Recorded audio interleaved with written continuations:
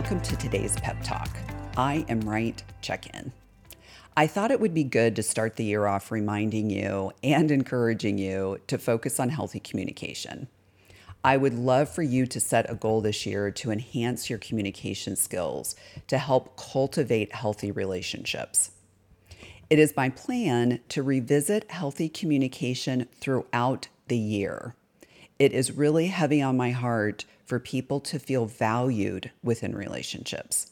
As I've said before, I regularly hear clients say they do not feel heard and understood. And I know if every single person who listens to this podcast and every one of my clients were to begin regularly practicing the communication behaviors I've reviewed in the past and I will review going forward, there would be a positive shift in this corner of the world. I ask you to join me in making this community a healthier community by doing something as simple as working on healthy communication. Notice I said simple and not easy. I recognize change takes energy. Nonetheless, it takes less energy to practice healthy communication compared to the amount of energy that is drained from us when we have unhealthy communication experiences. Think about the amount of energy that is drained from you when you argue with someone or when you walk away from an experience and you do not feel heard or understood. A person needs to be mindful when she is making behavior changes. Nonetheless, that is far less demanding than the painful experience of unhealthy communication. For this month's podcast, I am highlighting concepts from previously recorded Pep Talk podcasts because it takes a great deal of repetition for a behavior to become a natural part of who we are. I know for myself, if there is something I am seeking to strengthen within my character, I need to keep it in front of me on a daily basis in order for it to become a part of who I am. So this year, I plan to do some mini Pep Talk podcasts where I check in on you to see if you are practicing concepts that have been previously reviewed. I'm seeking to keep healthy communication practices on your radar because I want you to be practicing. Also, in the show notes, I will include links to the podcasts that I reference. So if you haven't heard them before, you can listen to them. And of course, if you have and you just want to hear them again, you can do that as well. Episode 29 and 46, I discuss the importance of moving away from right fighting. It is not uncommon for people to argue over who is right and who is wrong.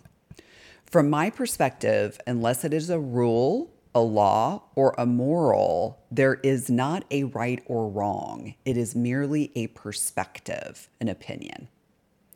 If someone loads the dishwasher one way and someone does it another way, it does not mean that one way is right and one is wrong. It's simply a preference.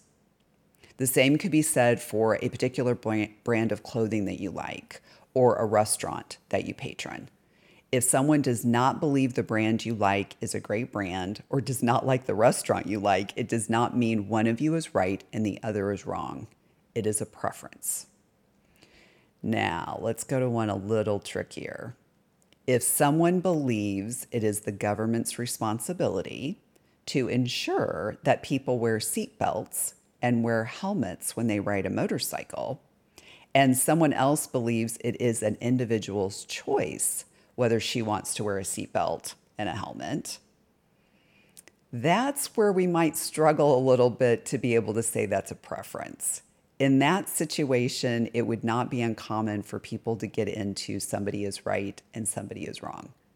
Did you notice within yourself that you had a little different of a reaction when I gave the example of the helmet and the motorcycle and the seatbelt?